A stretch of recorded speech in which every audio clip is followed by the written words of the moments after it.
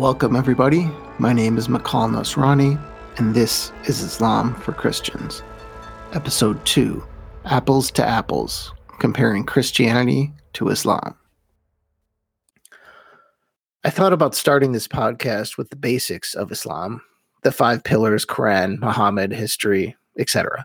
But so much of that is readily accessible, and we will get into many of those things later on.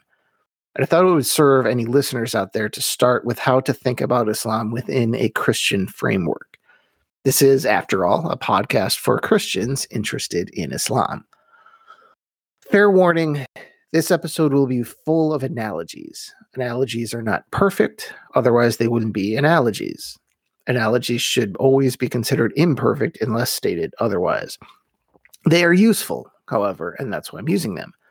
The purpose is to paint with broad strokes to introduce the most important information to as many people as possible. We're building the hull of a boat here. The only thing that matters is that it floats in still waters. God willing, or inshallah, as the Muslims say, we can revisit some of these things later and add paint, a rudder, sails, etc. But for now, just stay in dry dock with me for a while. I'll start with the big 3 and add on a few more less important comparisons. But the big 3 you should drill into your head are these. Number 1, Jesus equals the Quran. Number 2, Mary equals Muhammad. And number 3, the Bible equals the Hadith. Number 1, Jesus equals the Quran. Jesus is often compared to Muhammad, and with good reason. They're easily the 2 most influential people in history, but the work and resulting beliefs about them are extremely different. Jesus claimed to be the literal word of God, actually holy and in and of himself. Muhammad made no such claims, but the Quran does. Muslim scholars would later argue regarding the divinity of the Quran, including very Christian-sounding arguments about whether the Quran itself was created or uncreated. If Jesus was Emmanuel, God in us, the word of God expressed as a person and then in people, the Quran is God as expressed in the Arabic language, first as an oral tradition and then in written form. Funny enough, if we were only looking at Muslim beliefs, Jesus does actually equal Muhammad. In Islam, both Jesus and Muhammad were entrusted with critical messages, Jesus the gospel and Muhammad the Quran. But if we take the Christian version of Jesus and the Muslim version of Muhammad, the 2 are apples to oranges. True story, when I was in social studies as a child, either middle school or early high school, I can't remember really, we learned the basics of several world religions. When we learned about the Prophet Muhammad, the first thought that came to my head was, is that all? Just a prophet? There's been hundreds of those. I'll see your prophet and raise you one son of God. Only much later did I realize this was an apples to oranges comparison. A Muslim would probably agree with some of my early thinking, but add, I'll see your Jesus with the message of our prophet, the Quran. Anyway, Jesus and the Quran are treated quite similar in each faith, complete with divisions over whether the Quran/Jesus is created or uncreated. It has strong echoes of the early church regarding Jesus' divinity, and both draw major implications from whether the direct word of God has existed since the beginning or was willed into existence by the Father. The implications are probably more important for Christians, who have a far greater emphasis on theology than Muslims. But both religions debated these things very early on. In Islam, this debate was particularly fierce in the Middle Ages, when Baghdad was the political capital of the world.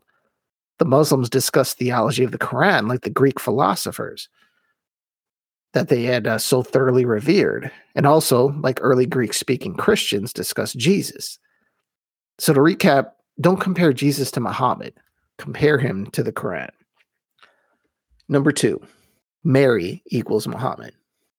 Muhammad is the founder of Islam, so who is his Christian equivalent? The initial thought is of an Old Testament prophet, perhaps Abraham, a godly man struggling in a pagan world. Kind of, but if you want a good apples-to-apples comparison, I would see Muhammad as the equivalent of Mary. This relates to the first analogy. Ask yourself this. If Jesus is the Quran, then who was the pure vessel needed to bring these incredible divine things into being? Neither came to us directly, Jesus was born of a woman, and the Quran was born of Muhammad. This is why there's such an emphasis on the purity of both. Mary's most famous quality is that she was a virgin, the importance being not the inherent sinfulness of sexuality, which is debatable, but the idea that the Jesus God-human hybrid has a divine origin. If she is a virgin, there's no question about whether some human man snuck his DNA into Mary at any point. God the Father is an actual father here, the genesis of so many aspects of the Christian faith.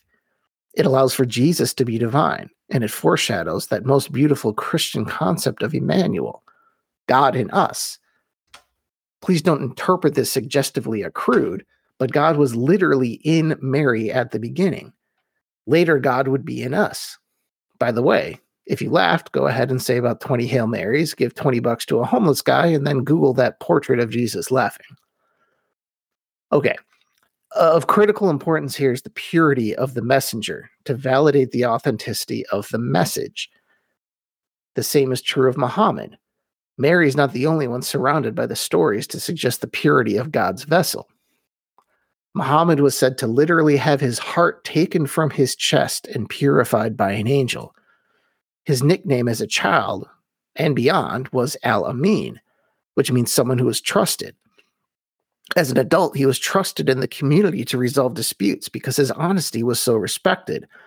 And it was also for that reason that he was invited to Medina as a peacemaker that started the famous Hijra journey that marks the start of the Muslim calendar. This is also the reason for the importance of the controversial satanic verses. Just a quick primer for those who don't know what I'm referring to. Keep in mind, this isn't in the Quran or any religiously authoritative text. Basically, in the early days of Islam, Muhammad was causing quite a stir in Mecca with his uncompromising monotheism. And the town, and possibly Muhammad, wasn't super thrilled about the tension this was causing in what was a city dedicated to paganism. When he was discussing religion, he recalled a revelation from the angel Gabriel, but was tempted by Satan to add a few lines compromising or even complimenting revered pagan deities. This was quickly discovered and remedied, and it was never repeated. As I understand it, he was basically ad-libbing off an old revelation to relieve tension. It's a natural instinct for anyone with Muhammad's personality.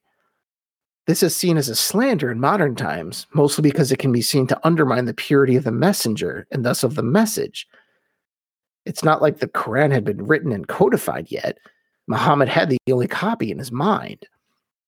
This was like a computer virus being introduced into the only copy of a critical document. If not isolated and purged, it can corrupt the whole thing. After all, if Satan fooled Muhammad once, who's to say he didn't do it again? Just like if Mary were not a virgin, who's to say the Holy Spirit really did impregnate her? This was a story that floated around in the early centuries of Islam, similar to non-canonical Gospels in Christianity. It's in the earliest known biographies of Muhammad, including the Oxford University Press bio I can see in my bookshelf right now. These early sources were Muslims, and they clearly didn't see this as a problem. But as the theology matured, Muslim theologians saw this as a clear danger. It was expunged from the faith like a pre-Constantine Christian heresy. This was considered dangerous. I can see it the other way, though. I think the story of the satanic verses actually increases Muhammad's credibility. Who but an honest man would actually admit to something like that? It doesn't compromise the Quran in any way, and it's not like those verses ended up in the Quran. But modern Muslims vehemently disagree. I think they're wrong, but I understand their point of view. As an aside, you may have heard the name Satanic Verses in relation to Salman Rushdie. It's the title of the book the Iranian clerics hated so much they ordered him to be killed.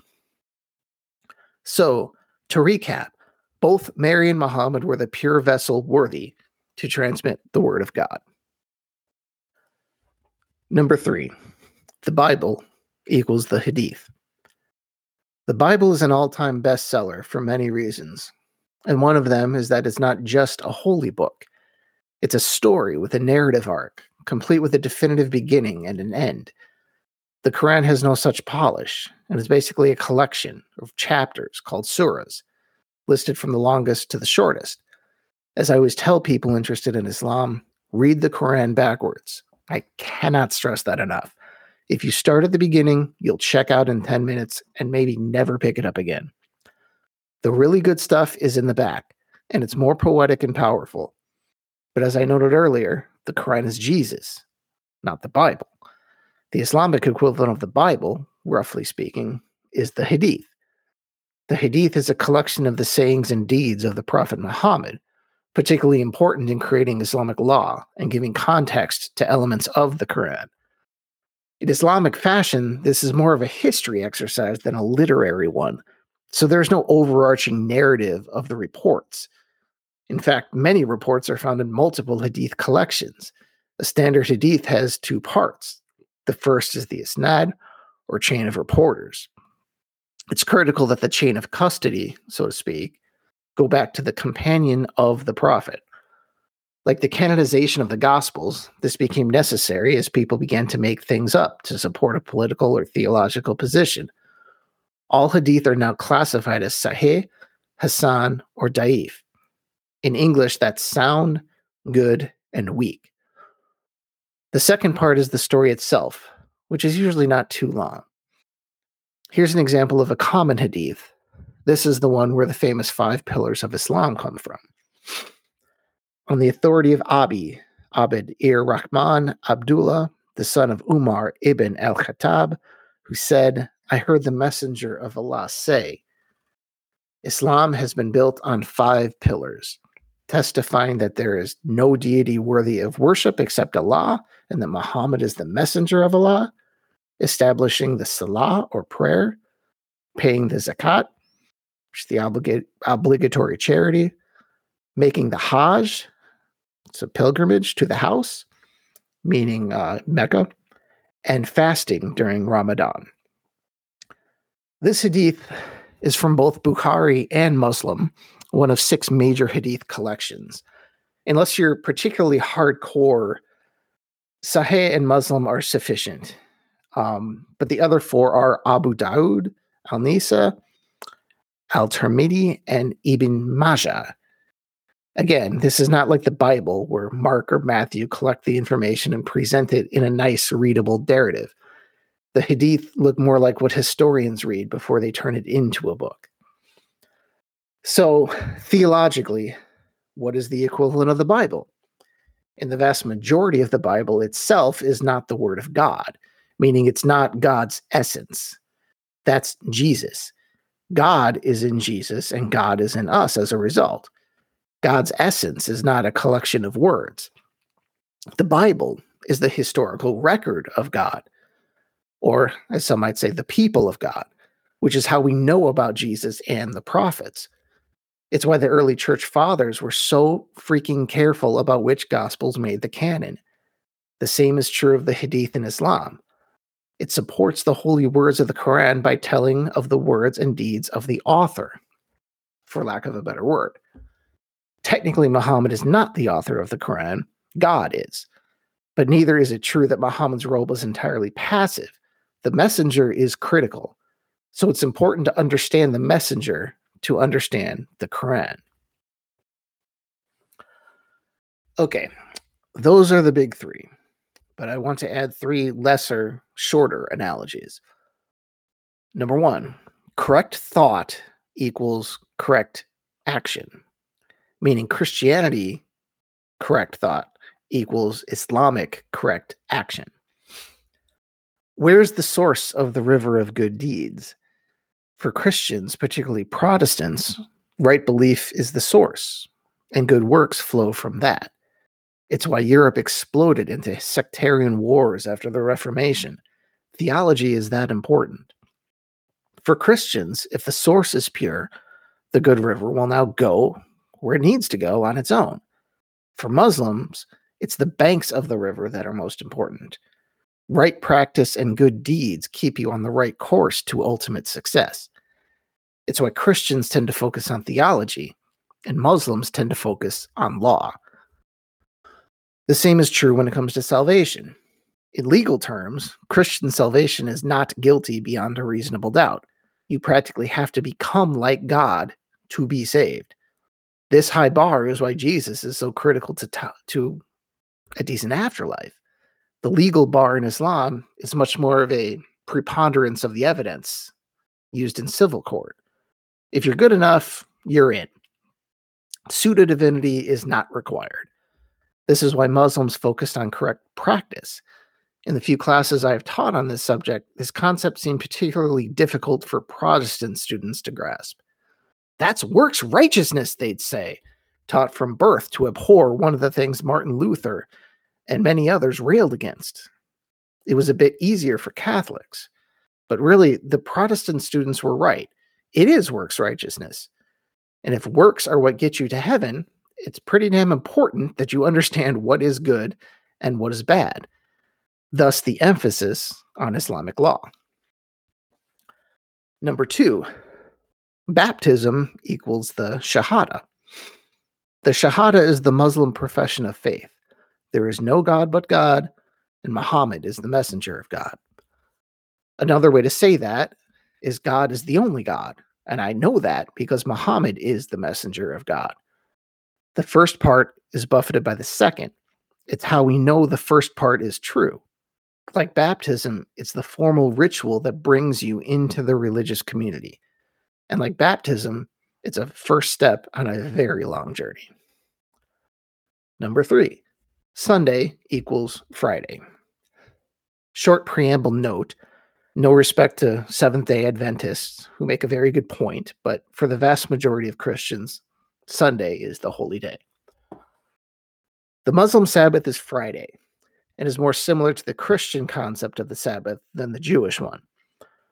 All males are required to attend the Friday afternoon prayer service, which is similar to a Christian service, complete with a sermon. There is no obligatory rest in the Jewish sense either. Most Muslims stop whatever they're doing, attend Friday service, and go back to the rest of their day.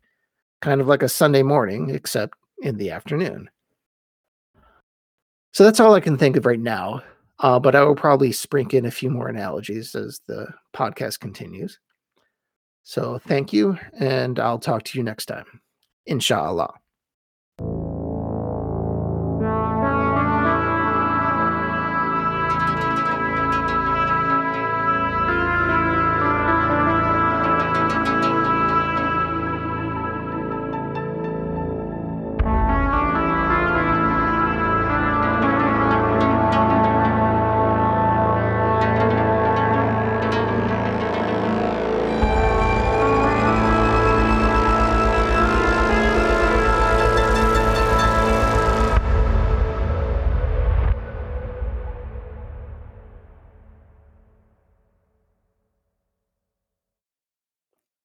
Thank you for listening to Islam for Christians. Please subscribe wherever you get your podcasts. And if you want to keep this show ad-free, you can also visit my Patreon page and subscribe. I'm at patreon.com/Islam for Christians. That's patreon.com/Islam for Christians.